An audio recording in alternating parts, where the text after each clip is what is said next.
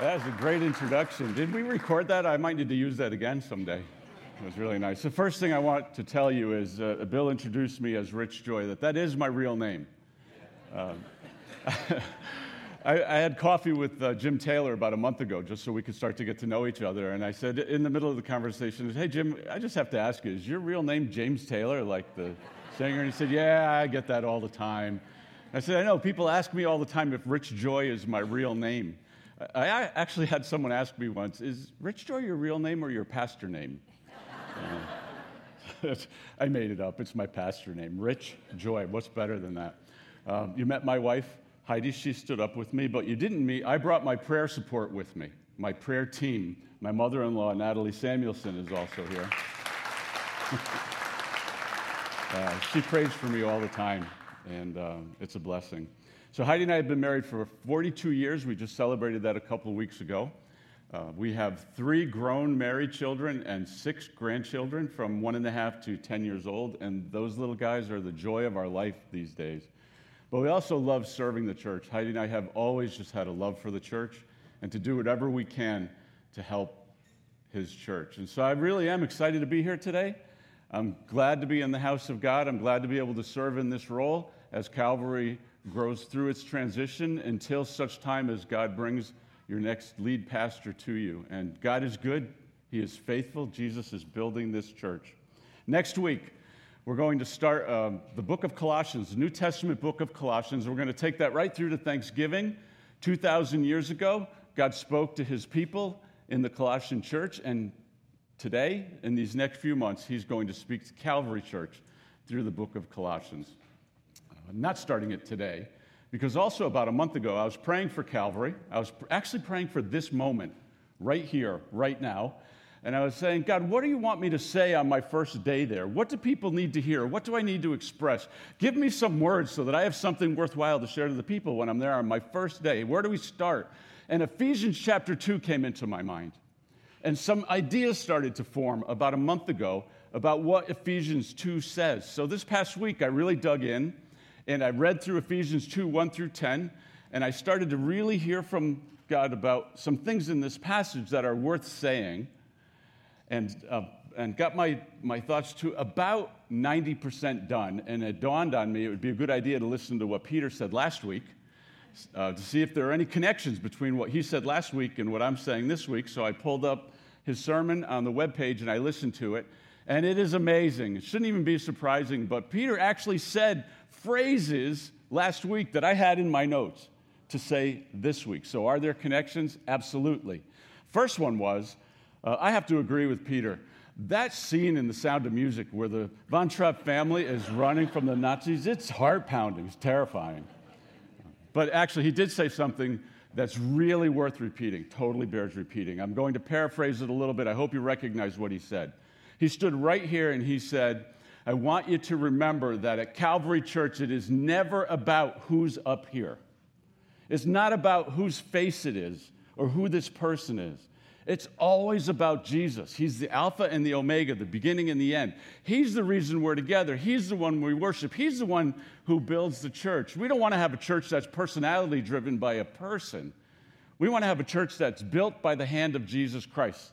And so Peter was here for his tenure, and Jesus is leading him to do something else. And I talked with enough of you to know that last week was bittersweet, that it was sad to say goodbye to Peter and his family, but also you're supportive of what God is doing in his life. And God has brought me here for this moment to serve until he brings whoever your next lead pastor will be. And I promise you this, his timing will be just right.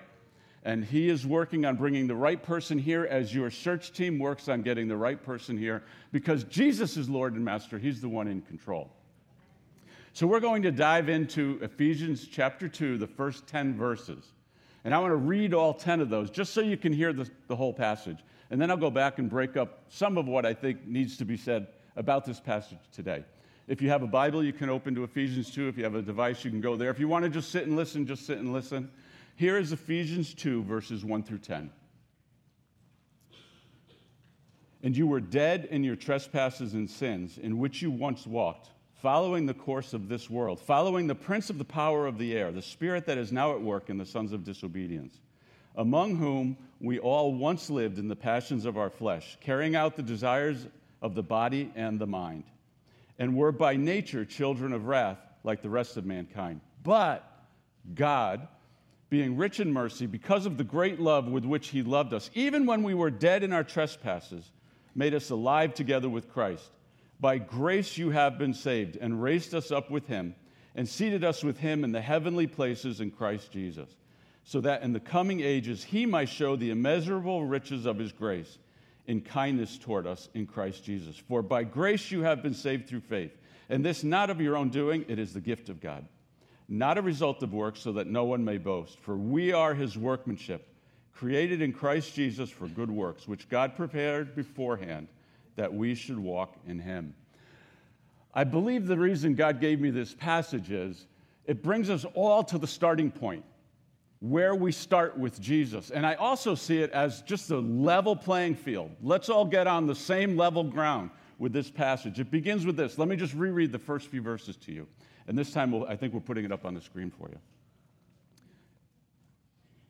It says, "You were dead in the trespasses and sins in which you once walked, following the course of this world, following the prince of the power of the air, and the spirit that is now at work in the sons of disobedience, among whom we all once lived in the passions of our flesh, carrying out the desires of the body and mind, and were by nature children of wrath like the rest of mankind." Now, what this first part of this passage says is you were dead in your transgressions and sins, and you were made alive in Christ. That because of our transgressions, because of our sins, we became dead. Now, let's just define what are our transgressions and sins.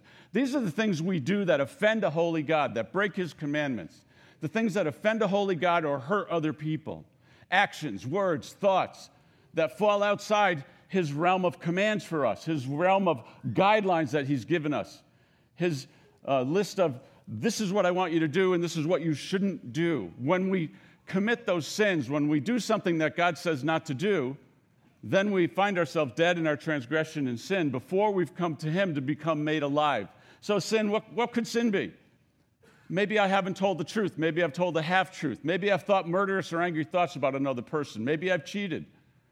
Maybe I've done something that falls outside the 10 Commandments. But really, what is the essence of sin? If we trace it all the way back to Adam and Eve, here was the scene in the garden. God created Adam, God created Eve, and everything was perfect, and they walked in relationship with God. And God said, you can have everything. Rule this world, subdue it. Take every seed-bearing plant, every tree, all the fruit. It's all yours. Take from whatever you want, except don't eat from that tree. That one right there, the knowledge of good and evil, you're not allowed to take that one. So what did Adam and Eve do? They enjoyed the garden. They enjoyed the fruits, and they kept looking at that tree. And eventually they went over and they ate the fruit of the tree of the knowledge of good and evil. And you could say their sin was they disobeyed God's one command. And you'd be right, that would be true. But I think at the heart of it, what they were doing was they were rebelling against God. They were making themselves God instead of God. In essence, by eating from the fruit of that tree, they were saying, we're going to be our own gods. We're going to make our own decisions. We're going to be in control of our own lives. And so fast forward now all the way up to here today, me? Sure, I can commit a sin by telling a half-truth or a lie or cheating or misrepresenting myself or speaking angry or hurtful words, but the essence of my sin before God is a rebellion against him. It was the desire to make myself God instead of Jesus. That's my transgression and sin. And in that place, the Bible says, I was dead. And in that place, the Bible says, you were dead. You were dead in your transgressions and sins. So what is dead? What is dead? You might be sitting there right now thinking, well, what is dead? I'm still breathing. My heart's still beating. I'm still thinking. I'm still going to walk out this door when church is over. I came to the point where I came to Jesus and I confessed my sins, but I wasn't dead. What is dead? This dead that the passage refers to, you were dead in your transgressions and sin, refers to your disconnection from the one who is life itself. Spiritually, we broke connection with God. Death in the Bible sin in the Bible and death in the Bible is a separation. It's a separation from God. So sure, my lungs can keep on breathing. My brain can keep on thinking. But if I have not come to the place where God has made me alive, I am dead inside, spiritually dead to the Lord by my transgressions and sins. So what do you do with dead? What do you do with dead? There's nothing you can do with dead except bury it and leave it dead, unless you're God. And what God did with our dead is he made us alive in Christ. This is really important for us to understand, because what I've noticed over the years is we have a tendency as Christians to substitute other words for dead and alive. And it's dangerous. Sounds innocent enough, but it's very dangerous. We tend to start thinking like this: not that I was dead and God made me alive, but that I was bad and God made me good. That's really dangerous thinking because it's very problematic. It creates some wrong thinking that impacts our relationship with God. Let me spend a little bit of time talking about why this is dangerous thinking. If I say that I was bad and God made me good, what creeps into that thought is, maybe I could try to make myself a little better. Because in my mind now, there are levels of bad. So I was bad, I make myself a little better, maybe I'm more acceptable to God. And then I can become good. And then I carry that into my relationship with God. Yeah, I was bad, God made me good. What God wants me to be is good, good, and better and better. I've got to be good so God will continue to love me. I've got to be good so God will continue to accept me. I have to make better choices because the ones I was making before were not good. They were bad. And there is some truth to God wants us to grow. He wants us to be in the habit of making good choices that honor him. But at the basis of this thinking, it starts to crumble. If I think this way, not that I was dead and God made me alive, if I think I was bad and God made me good, then I think maybe God's whole plan is just to make me better and to expect me to be better. And it leads me to comparison. Here's how it works when I think I was bad and God made me good. I look around the room and I say, okay, we were bad. We were bad. You were bad. You were really bad. Well, you are bad. And that, worse you can get. And here's how I can think. I was bad and God made me good, but I wasn't that bad. You ever think like that? You would never say it out loud. Even this phrase, some of you are old enough to remember, we used to say this: there but for the grace of God go I. And there's truth in that. Except for the grace of God, my life would be a wreck, I promise you. It'd be a mess. But what's implied in that thinking, when I say there but for the grace of God go I, there's something in my mind that says, yeah, but I'm not that. I'm not as bad as that. I was bad, but not that bad. If I think I was bad and God made me good, it just leads to comparison. It leads to judgment. It leads to self-righteousness because I will always think I'm a little bit better than most of the rest of the people. Sorry for you guys, but I was a little better than all of you before God made me good. It's dangerous thinking because it lends to comparison. So let's do comparison with the truth. The truth is, you were dead in your transgressions and sins, and God made you alive. So let's compare. I'm dead. You're dead. You were dead. You were dead. You were dead. You were dead. There aren't levels of dead. You can't be less dead. I can't make myself less dead. So it totally levels the playing field. We were all dead in our transgressions and sins, and God made us alive in Christ. The only thing you can do with dead is God makes it alive. There's nothing I can do with dead. I can't come to God and say, would you accept me if I was a little less dead? If I just get a little bit more alive, if I make myself a little bit more lively, would I be more acceptable to you? That doesn't even work in our thinking, does it? I was dead, and becoming alive is 100% dependent on what Jesus did on the cross. It's completely dependent on God. There's no boasting in that. That's why this passage we read in a little bit says, by grace you have been saved, through faith, not by works, so that no one can boast. I can't boast. I can't come to God and say, well, God, I was dead. Now look at me. I'm alive. Because he's the one who did it. It'd be silly to make that boast before God. It's all dependent on him. When God makes us alive, it's his doing. And there's only one thing we can do. I'm going to take us back to Adam and Eve again. When Adam and Eve sinned, when they ate from that tree and they broke their relationship with God, do you remember what they did? They didn't come running to God and say, "Oh God, we disobeyed you." They hid. They hid in the bushes. And God came walking through the garden during the day. And he said, "Adam, where are you?" And it wasn't because God didn't know where Adam was. Adam didn't just pop out of the bushes and God say, "Oh, I didn't know you were there." When God says, "Where are you?" it's not because he doesn't know where you are. It's because you don't know where you are.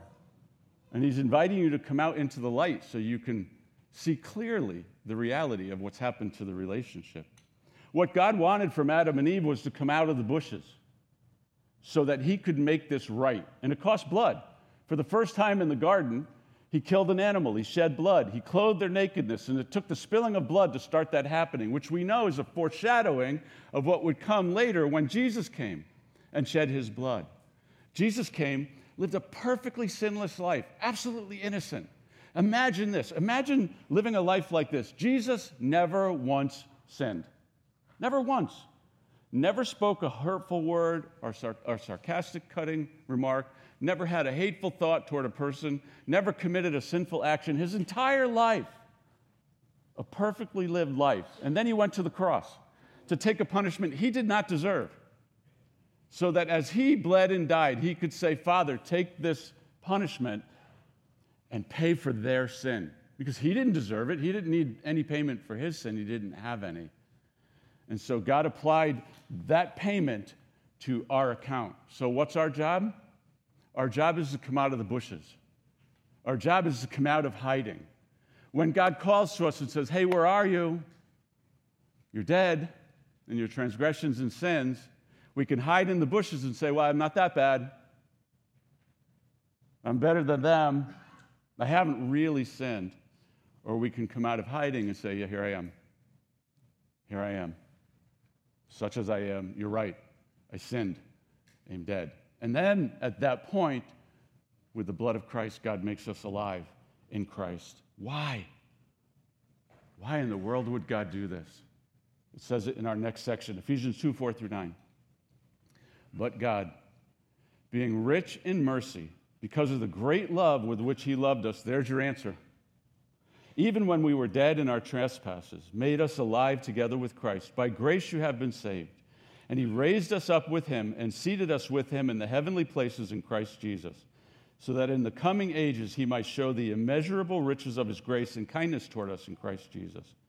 For by grace you have been saved through faith. And this is not your own doing, it is the gift of God, not a result of works, so that no one may boast." Why would God send Jesus to this earth to pay a price he didn't need to pay so that we could be forgiven and made alive? The answer is right there. It's because he loved us. Because he loved us. And I want to point out a couple of words. I'm going to point to the screen here. It says that let me see if we have to go back a little bit. Yes, could you go back to the slide before this, please? Right, verse 5. It says, "When we were dead in our trespasses, God made us alive together with Christ. By grace you have been saved." This says that God made us when we were dead. You have been saved. You have been. Flip to the next slide, please. Here it is. "And raised us up with him and seated us with him in the heavenly places." You notice all the past tense in that? That matters. That's important.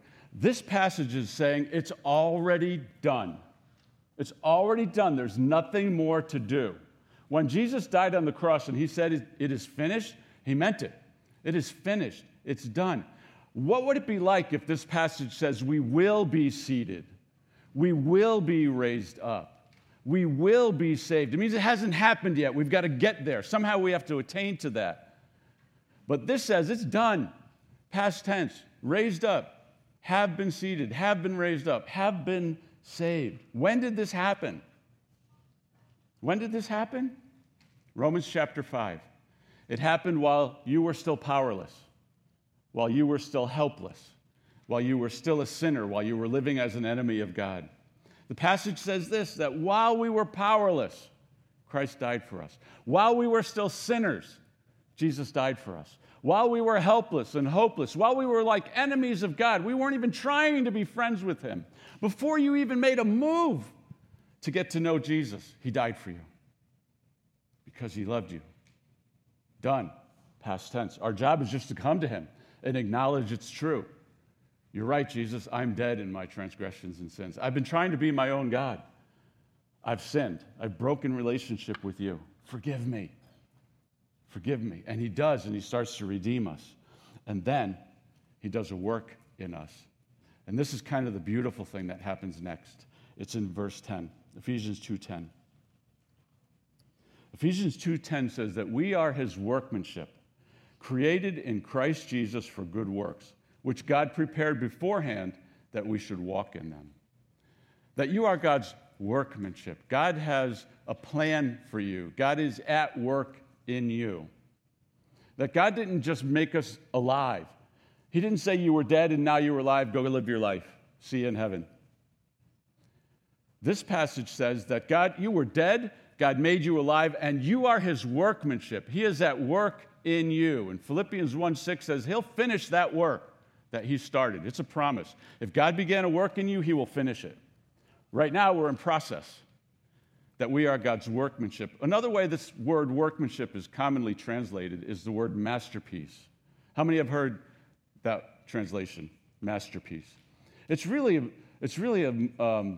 a beautiful way to think about what God is doing in our lives, is that he's creating a masterpiece in you. That when God looks at you, he says, masterpiece, masterpiece. Look what I'm making. And you probably have gone through a museum where you've seen works of the masters, an art gallery or a museum that displays things from Picasso, Van Gogh, Da Vinci, Renoir, Rembrandt. And you see these beautiful masterpieces. Some of them don't make sense to me, but people have said these are beautiful masterpieces. But what you're seeing when you're walking around that gallery is you're seeing the finished product. You're seeing what was in the heart and mind of that artist when they decided to start that painting. They wanted to express something that was in their heart. They wanted to convey something that was in their mind in a beautiful, artistic, creative way. So they worked on it and worked on it and worked on it and produced this masterpiece, which is a representation of something they envisioned inside of them. But we're seeing the final product. What's difficult for us when we read this passage that says we are his masterpiece is we're thinking final product. But the only one right now seeing the final product is the master.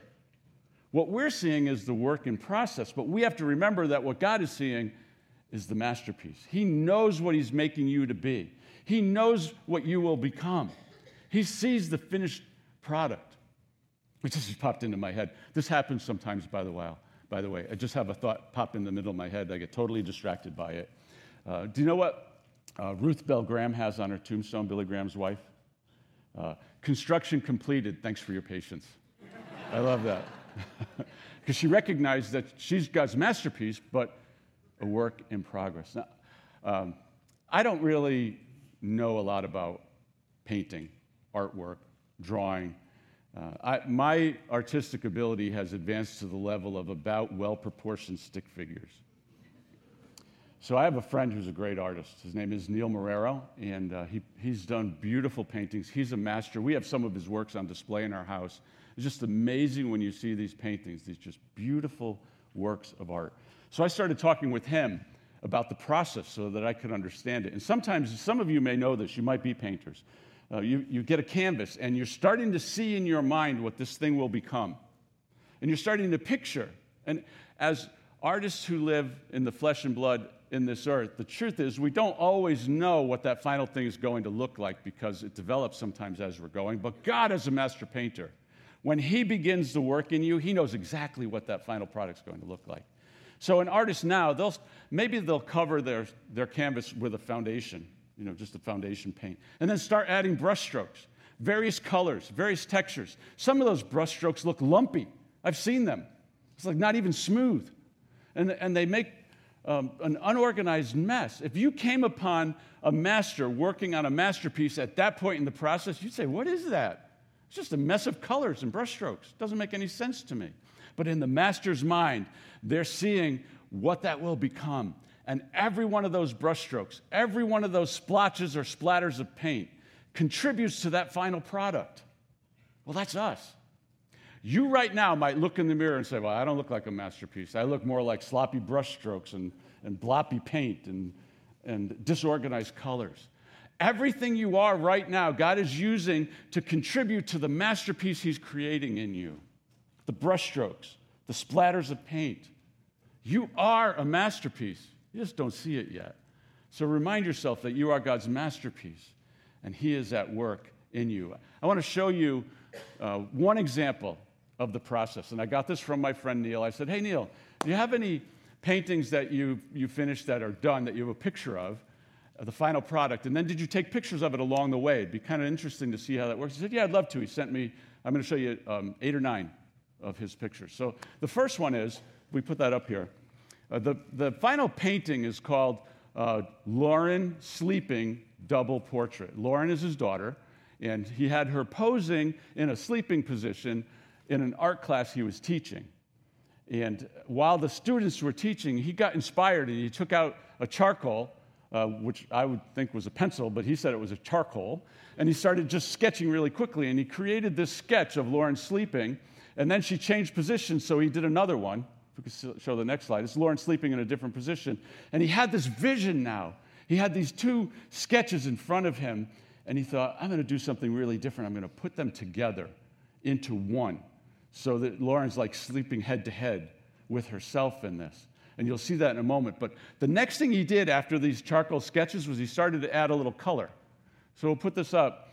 This is on one side of her pose. You can see he started to add some color. He started to add some various swipes of, black and gray and a little bit in the face. No detail at all. If I just came across this, I know Lauren, I wouldn't know that was her.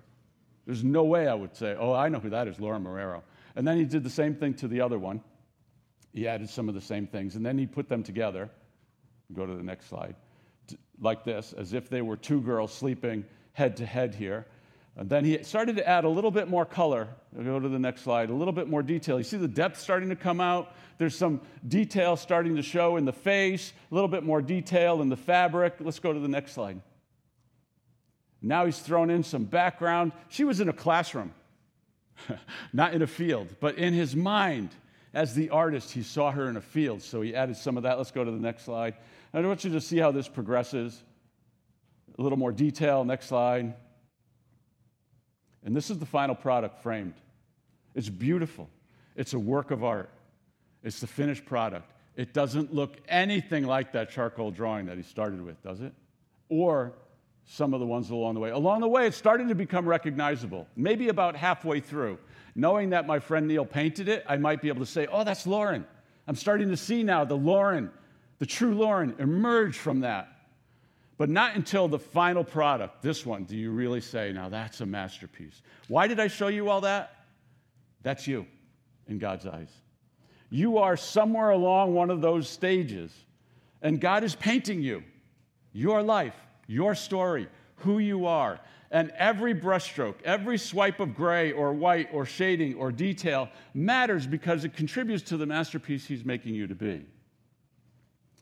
This past week, Heidi and I went to the Bridgeport Rescue Mission on Wednesday morning to lead their chapel. We do that every couple of months. It's a wonderful thing that they're doing there, and we're really happy to help with it. But we were driving over to the rescue mission, and we drove through the city of Bridgeport downtown, and we drove past this building. I'll just show you. I jumped out and took a couple of pictures of it. We can put the next slide up. So this was, as you probably have seen these. This is a big old building, and they're starting to reclaim some of the area, and someone commissioned this huge mural to be painted on the side of the building. This is actually 2 walls coming together, and it was like 20 or 30 feet high. I should have tried to take an estimate. It's huge. You can see there's a lift in front of it. Can you see that? And he or she wasn't there at the moment I took the picture, but the artist stands in that lift and paints this huge mural. And we were driving by, and I saw that, and I said to Heidi, I don't get how you do that. How does somebody stand this far away from something and paint something so big you can't see it all? How do they know what's over there? How do they proportion that so these brushstrokes actually contribute to the whole thing? In a way, if I was doing it, you'd have this big head over here and little hand down here, and it'd be all out of whack, right? How do you do that? I have no idea. That's what I was thinking as we were driving by it. And as I was saying this to Heidi, I don't understand how someone can do this. And then it occurred to me, oh, wait a minute, there's actually a good lesson in this. Because what we see in our lives is what that artist sees on the lift. What I see, when I look at my life, I see a snapshot that covers maybe today or a week, or if I really stretch my mind, a year, and I could think about who I was 6 months ago and dream about who I might be in 6 months, but I see only small portions of it. But God, the master, sees from back here. He can see the entire thing. He might be painting this one little section right here, but he sees the entire mural. And if I really grab hold of that, it helps me trust him. I can say right now, at this point in my life, this is not making a lot of sense. This is kind of painful. This is confusing. God, why aren't you rescuing me from this? Why aren't you fixing this? Why aren't you delivering me?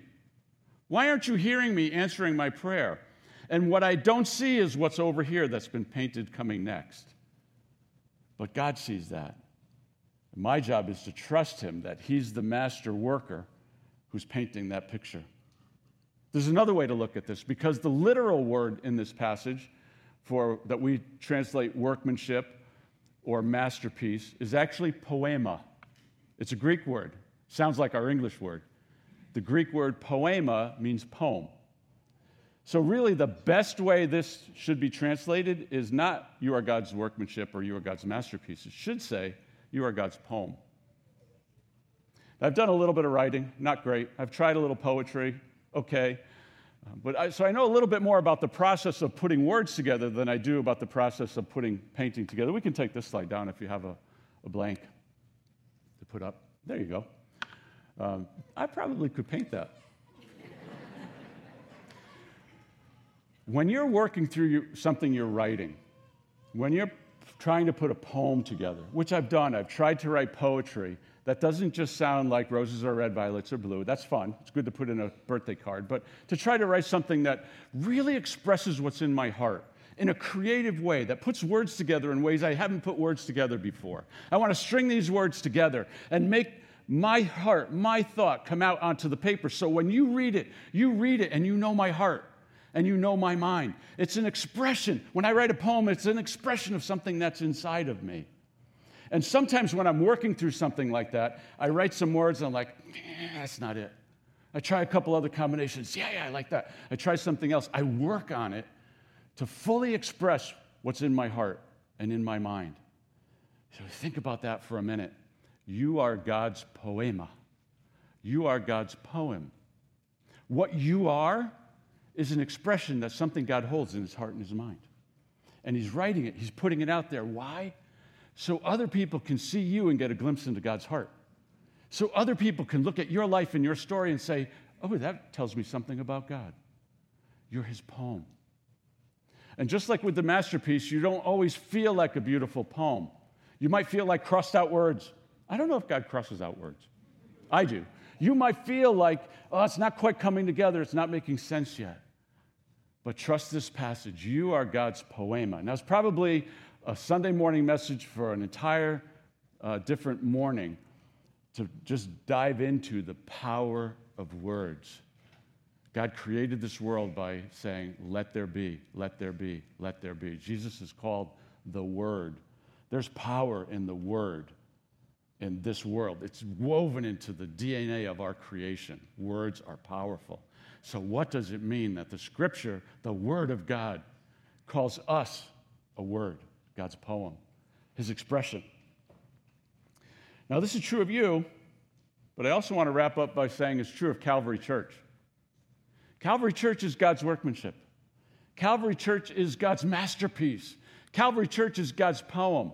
Calvary Church is so important to this community and has been for so many years. Amy referred to that earlier, and I was so glad she did. My love for Calvary Church goes all the way back to Dave McIntyre. I know Pastor Anderson was before him. I didn't really know him, but I knew Dave. And when Heidi and I were starting off trying to found Crossroads Church, and I visited some of the local pastors to talk to them, Dave was the most wonderful gift of God to me. For those of you who were here when he was here, you could probably almost hear his soft, kind, sweet voice say to me, Rich, tell me what you're doing. What's God doing in your life? How can I help you?